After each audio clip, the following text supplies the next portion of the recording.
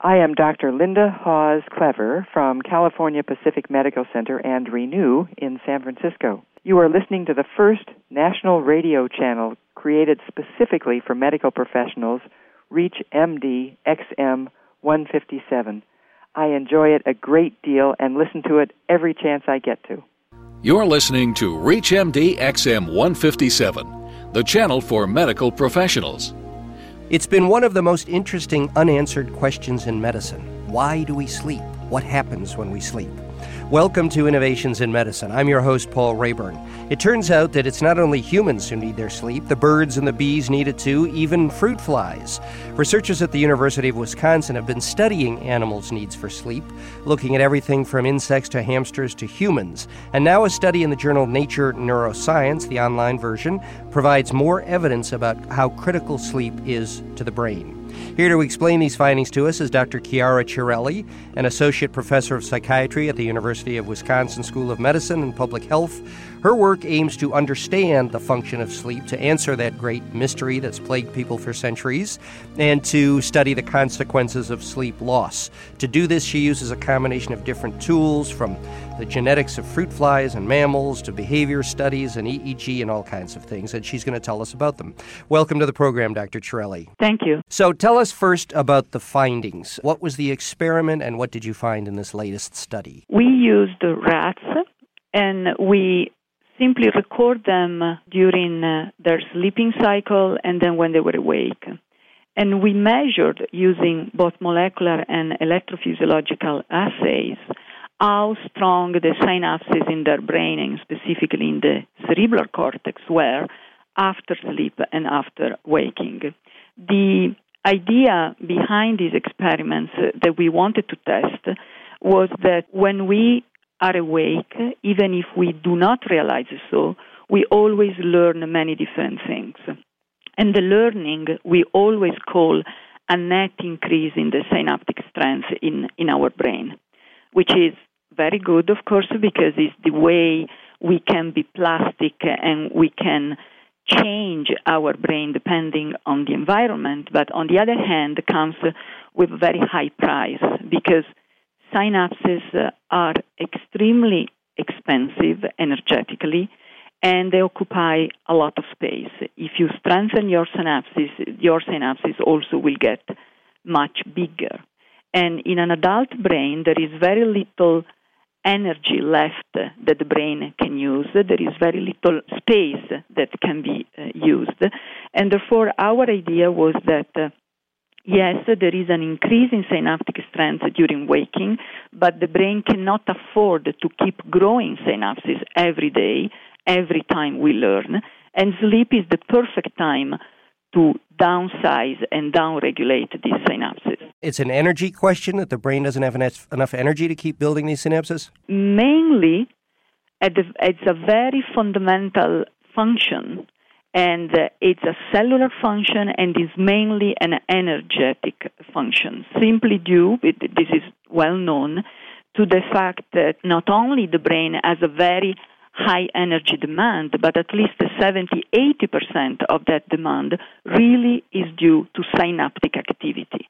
And therefore, even a small increase in synaptic strength will increase significantly the energy budget of the brain. So while we're learning, in other words, when I'm sitting here listening to you, in fact, my synapses are being strengthened as I take in and store that information. But then I'm not sure I understand. During sleep, is it an energy conservation time, or does something else happen to those synapses that have been strengthened during the day? Something else, we think, is an active process, meaning that during sleep, because of the slow waves that characterize the so-called non-rapid or non-REM phase of sleep, which occupies at least 70%, so most of the sleep cycle, because these low waves occur at a particular frequency, which is at 1 Hz, and we know that this frequency is in vitro and in vivo very effective in producing synaptic depression, we think that the slow waves of sleep literally downsize, depresses all the synapses in the brain. We are not specifically thinking that it's a very precise mechanism so that only those synapses that have been potentiated the day before will get depressed. Everybody will get depressed. And that's simply because we know that when we sleep, all the neurons in the cerebral cortex and in the thalamus and probably also in many other regions are undergoing these slow oscillations at around 1 Hz. And therefore, there is no specificity from that standpoint. I mean, this will reveal how crude my understanding is of this, but if all these synaptic connections are being depressed at night, wouldn't we be losing information or forgetting the things we strengthened during the day? Well, we do, in fact. The hypothesis states that this depression occurs at the same extent in all synapses. So at the end of the day, if some synapses were stronger than others because they were the ones specifically activated during that learning day, at the end of the sleep period, they will still be the strongest among all synapses. So that the ratio and the proportion between synapses will be kept. It's just that everybody being down, the overall synaptic strength will be back to the level that was at the beginning of the previous waking day. And that's to conserve energy to get the brain ready for another day of learning the next day? Exactly. So in that sense, sleep is very important for learning, but not so much because it's consolidating memories during sleep, but because it's allowing you the next day to learn new things. This is ReachMD XM157, the channel for medical professionals. I'm your host, Paul Rayburn. We're talking to Dr. Chiara Chiarelli from the University of Wisconsin about why we sleep and what happens. Now, I was going to ask you about that consolidation notion, because that's been around recently, that somehow things get locked in or consolidated, or that if I practice the piano at night or something and then get a good night's sleep, I'm going to remember that piece better the next morning, whatever it might be. But you're saying that that's not quite right based on your research. I'm not saying that. The evidence that sleep is important for memory consolidation is very strong and very good. We have known this for actually a century, but the first studies were not very well controlled. Over the last 5-10 years, there have been very elegant and very good studies showing that improving, that indeed is not a question of stress, is not a question of just of passage of time, it's really sleep that helps consolidating some forms of memories. So I think right now there is little doubt among sleep researchers that this is true. What we are debating is more the mechanism through which sleep could benefit memories. And some people think, and that's actually the most common idea, that that's through consolidation, through strengthening of synapses. So they actually think that sleep is doing exactly what waking has been done before, strengthen some synapses, and those synapses are still being strengthened during sleep. We think instead that the end result, the consolidation of the memory, comes out because during sleep there has been overall depression. And how do we get to a benefit in memory through overall depression? Well, the idea is that by depressing synapses, you increase the signal-to-noise ratio. Because when we learn, in most cases, you don't strengthen only exactly those circuits and those synapses that are rightly involved in the learning. As you know, we make a lot of mistakes before getting good in doing something. And all these mistakes are associated with strengthening of the wrong synapses, of the wrong circuits. So there is a lot of noise that you add to the circuit when you are learning.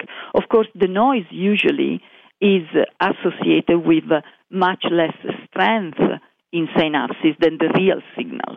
So these synapses are much quicker than the one really associated with the signal. Well, I could use the piano example. If you're learning to play a piece, you're going to make different kinds of mistakes and play a collection of wrong notes, but you're going to play the right notes more often than the wrong notes. All the synapses associated with all the notes will be depressed, but the white ones, of course, will be the ones that will remain the strongest, and therefore, and while the wrong one will all be probably deleted, and that's why when you wake up, you are much better. Now, this idea has also one advantage that perhaps could explain why it is now clear not only that sleep benefits memories, but it's also clear that not all tasks are sensitive to sleep. There are some kind of tasks, both for procedural or declarative memories, that seem really to be benefit already enough during waking, for which there is no need for sleep. What would be an example of one or two of those? Well, there are many tasks of, rotational learning or learning when you are in front of a screen with the cursor to follow a mirror image in the screen, that you can get very, very good in doing that already after waking. And you can improve during waking without the need for a nap afterwards. There are other tasks that instead, also very similar, in which you are, without consciously realizing so, you need to move your cursor to correct for a change in direction in the task that you are doing. And those tasks are much more sensitive to sleep. Now, some people have suggested that perhaps that's the reason. All the tasks in which there is implicit or explicit knowledge of what you are doing might have different sensitivity to sleep. We think, in fact, that the reason why some tasks are sensitive and others are not is instead that in some tasks it's easier, it's more common to have a lot of noise associated with learning that task, and those will be the ones that would benefit from this depression during sleep. Well, that's all the time we have. I'm going to go home and go to bed early tonight, I promise. We've been talking to Dr. Chiara Chiarelli from the University of Wisconsin about sleep. It's important for all sorts of creatures, even physicians and nurses. Thanks for being with us, Dr. Chiarelli. Thank you very much. I'm your host, Paul Rayburn. For comments and questions, visit us online at reachmd.com, where you can hear our shows, download podcasts, look at program guides, have all kinds of fun. Thanks for listening. Hope to talk to you again real soon. You're listening to ReachMD XM157, the channel for medical professionals. Here is a sample of the great shows airing this week. I'm Dr. Larry Kaskel. Join me on the next Business of Medicine. My guest will be Peter Lukash, a blogger for allbusiness.com, and we'll be talking about what strategies we should be using to protect our cash during the upcoming recession. This is Susan Dolan. Join me this week when my guest will be award-winning comedian Robert Schimmel discussing his new book, Cancer on $5 a Day, Chemo Not Included, How Humor Got Me Through the Toughest Journey of My Life.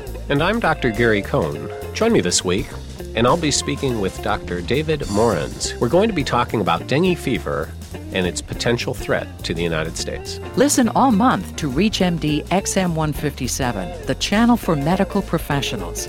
For our complete weekly guest and program guide, and to send us your comments, visit us at reachmd.com.